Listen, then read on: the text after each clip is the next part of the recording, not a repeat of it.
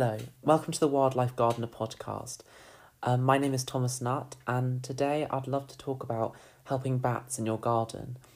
I think bats are very innately interesting to humans because they're so different from us and other mammals that we are so accustomed to seeing. And they are really, really important to ecologists and people that study the environment of how, because they are such important ecological indicators, they're really sensitive to changes, primarily that we will cause. So if pollution, sound pollution, changes to their habitat, things like that, they're all going to affect them a lot. So you'll see it in them really quickly, and you'll be able to recognise there is a problem and try and rectify it. So I think that's really important going into the future of how, on like a sort of national scale, international scale even, how we monitor wildlife, looking at those species like bats, and how they are affected.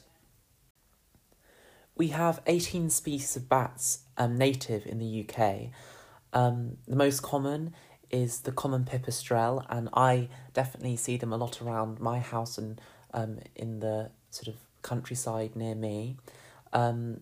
As they're just the ones that will come out earliest in the evening. You'll see them as sort of dusk starts to come in the summer, spring, and early autumn. You'll see them flitting around in the early light, and it's just such a lovely thing to see. And it really just makes me feel, I don't know, I just have a connection to them. I don't know, I just really appreciate them.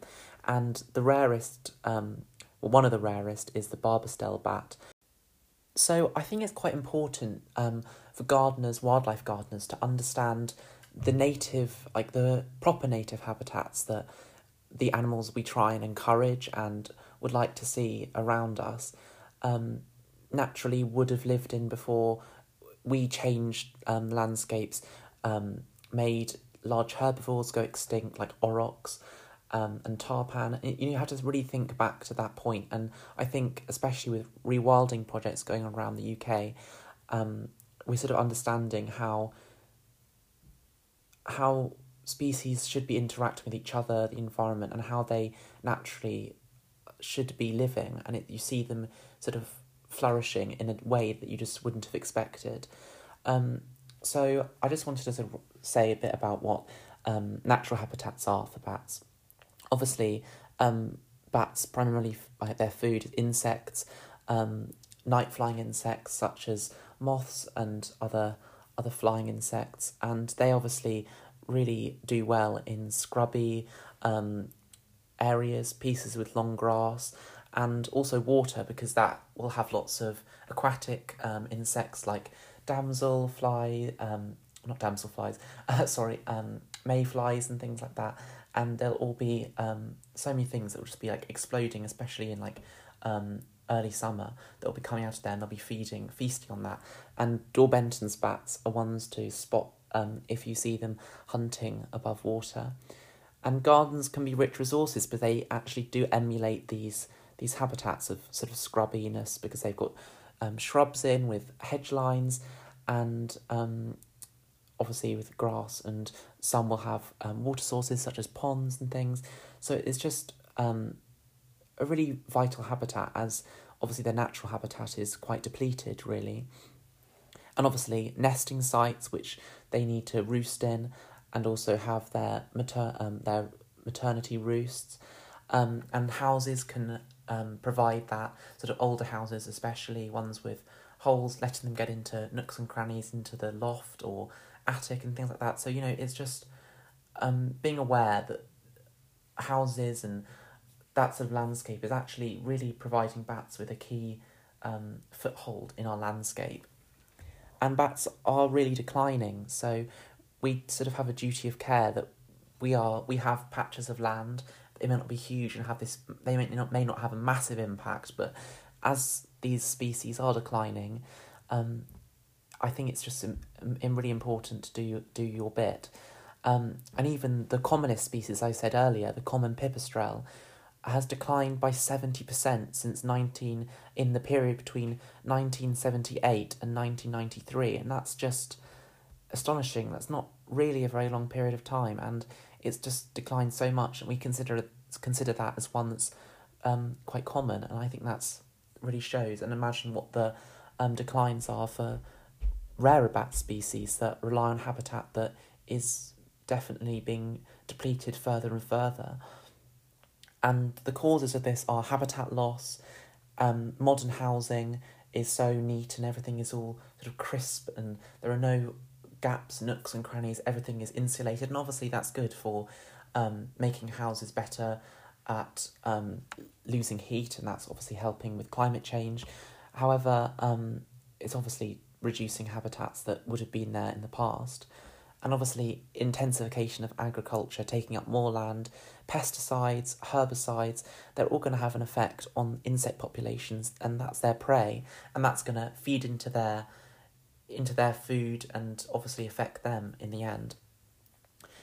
I just thought I might say a little bit about why I love bats, because I know some people find them sort of a bit creepy and they come out at night, and there's obviously things like vampires are associated with them, and it's sort of in our folklore that they've been demonised. But I do think they are really sort of special and quite beautiful, the way they fly and flit everywhere. And I don't know if other people experience this, but I can actually hear some bats echolocating. I'm not sure if I have a sort of a sixth sense or something, but I can actually sometimes hear, well, actually quite a lot of the time, like even when I'm lying in bed in summer and my window's open, I can actually hear the clicks, and I'm sure others can too. And I just find that so amazing that you can sort of hear their just incredibly special and different way of communicating, and I don't know, I just find them really lovely. So obviously, how can we help the bats? How can we make sure that they can really grow in populations and do our bit to make the areas around us just thrumming with bats at night? Obviously, a pond is the best thing you can do for wildlife in a garden. It's just going to boost the biodiversity just exponentially, and it's just going to be incredible.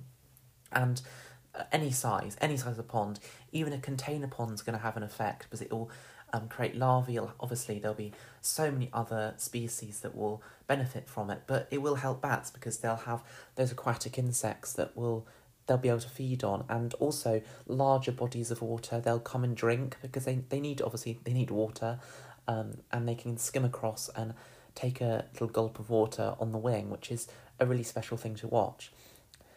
And I think as gardeners, we want to have an attractive garden. Obviously, you want to have beautiful borders and things, all depending on what style of gardening you like. And just augmenting the plants that you're going to be putting in those beds is really going to make a difference. I really do try and plant annuals, perennials, lots of different things that are going to attract night-flying insects and pollinators like moths.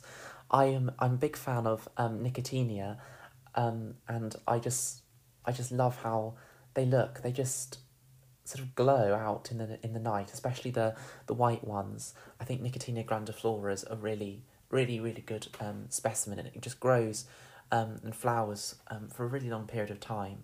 I also grew another one which was from Sarah Raven, and I sowed the seeds, and I think it was called Whisper Mix, and it was this lovely mix of sort of pastel pinks. It was just beautiful, and that really flowered for a long time. I'm definitely going to grow that again next year.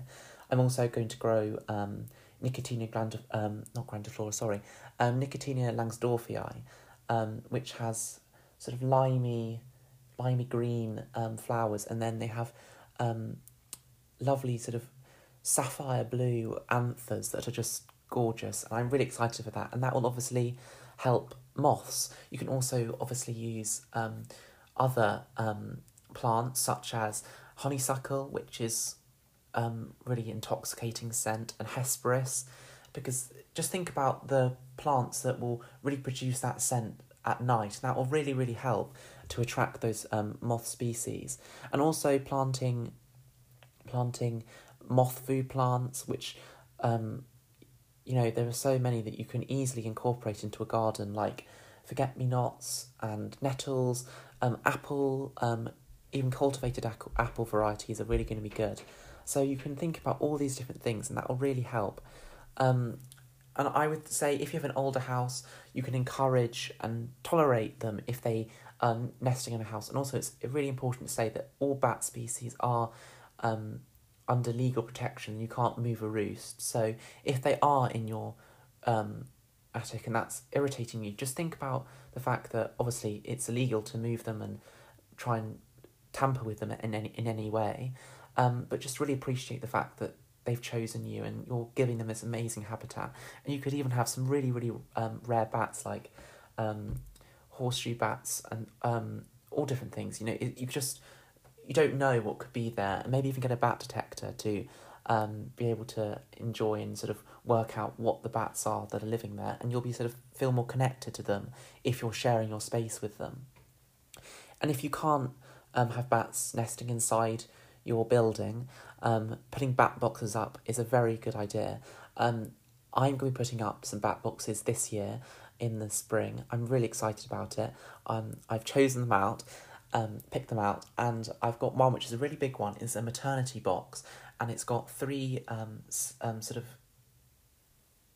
areas that they can go into, like slits that go in to the bat box. And I'm really excited because we have lots of bats around me because luckily I live close to a large area of woodland, and then there are and all the gardens are quite open and large, so it's quite a good space for bats. And there are lots of old trees and older houses they can nest in, roost in. And so I'm really excited because I saw lots of them flying around the house last year, and I played their echolocations out to see if I could attract specific species, and it was really, really interesting to see sort of like the size of the bat when you play different ones. So I'm definitely gonna be very excited to see what comes to those bat boxes. I also saw these really ingenious things like little bat shelters. They almost look like a roof tile that you stick to the side of the house, and they can just go under there for shelter in the day, and they're just really ingenious. So I'm probably gonna try and see if I can get some of those also at some point, maybe in a year's time or something. I'm gonna give the bat boxes a go and see how they do. I'm really excited because it'd just be so exciting to have bats nesting around on the house. And one really important thing, as bats have learnt to live with people, bats follow hedge lines. Say in fields, they'll follow a hedge line to sort of navigate where they are, and they'll echolocate off it, and it will obviously bounce back as a solid object. And so in gardens, they'll be able to use those hedge lines along gardens, and they'll be able to use them to catch prey and sort of go back to as a sort of guide and a path. So it's really important. And hedgerow trees that are growing out of hedgerows are also really important because they'll fly around those and catch prey off them. So think about incorporating, if you're thinking about putting a hedge in, definitely a native hedge filled with like maybe a majority mix of hawthorn and others like blackthorn, hazel, lots of different things. You can look and you can get them for I would say a lot cheaper than if you get them bare root in the bare root season, which is now, so you can jump on that and have a lovely native hedge which will really benefit lots of wildlife and bats. So I really hope that in this episode I've maybe opened your eyes to bats and their declines and how we can help them. And imagine if every single person across the country and then even across the world helped the bat population, and it would just be incredible. And it would also affect and implement so many things that would help other biodiversity and communities of life around us. So thank you so much for listening, and I'll see you all next time.